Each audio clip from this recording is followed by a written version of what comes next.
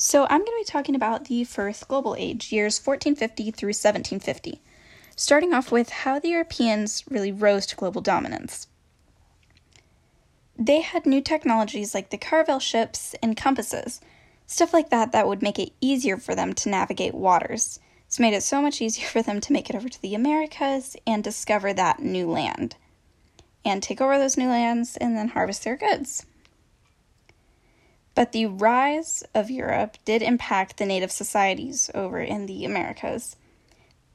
Many of the Europeans had diseases that the natives in the Americas were not yet immune to. So when they would come over to those new lands, the diseases they would bring would often kill the natives because they were not immune to it yet. They would also capture many of the natives and hold them captive. But the natives did try to fight back. It's just that the Europeans were so much more advanced. They had better weapons, stuff like that. So the Europeans would often win. So this drastically decreased the population of the natives. The rise of Europe also impacted Africa. So specifically the African slave trade, where they would buy and sell Africans using chattel slavery. So this is where the Africans would be packed in ships really tightly like cattle and brought over to the Americas. Most of them went to Central South America, where they would harvest things like sugar and tobacco. In the North Americas, they would harvest things like cotton.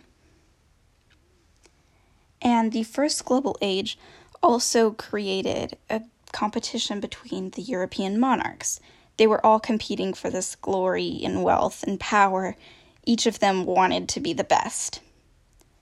So this is where piracy kind of comes in, and these pirates would go over to the government, would be sort of sponsored by the European governments to go over to the Americas and get new goods, like sugar, that would bring these monarchs lots of wealth. These monarchs would also use absolutism to gain loyalty amongst their people by claiming that they were either fairly close to God or that following their specific monarch would bring the people close to God. So those are just some of the main points from the First Global Age.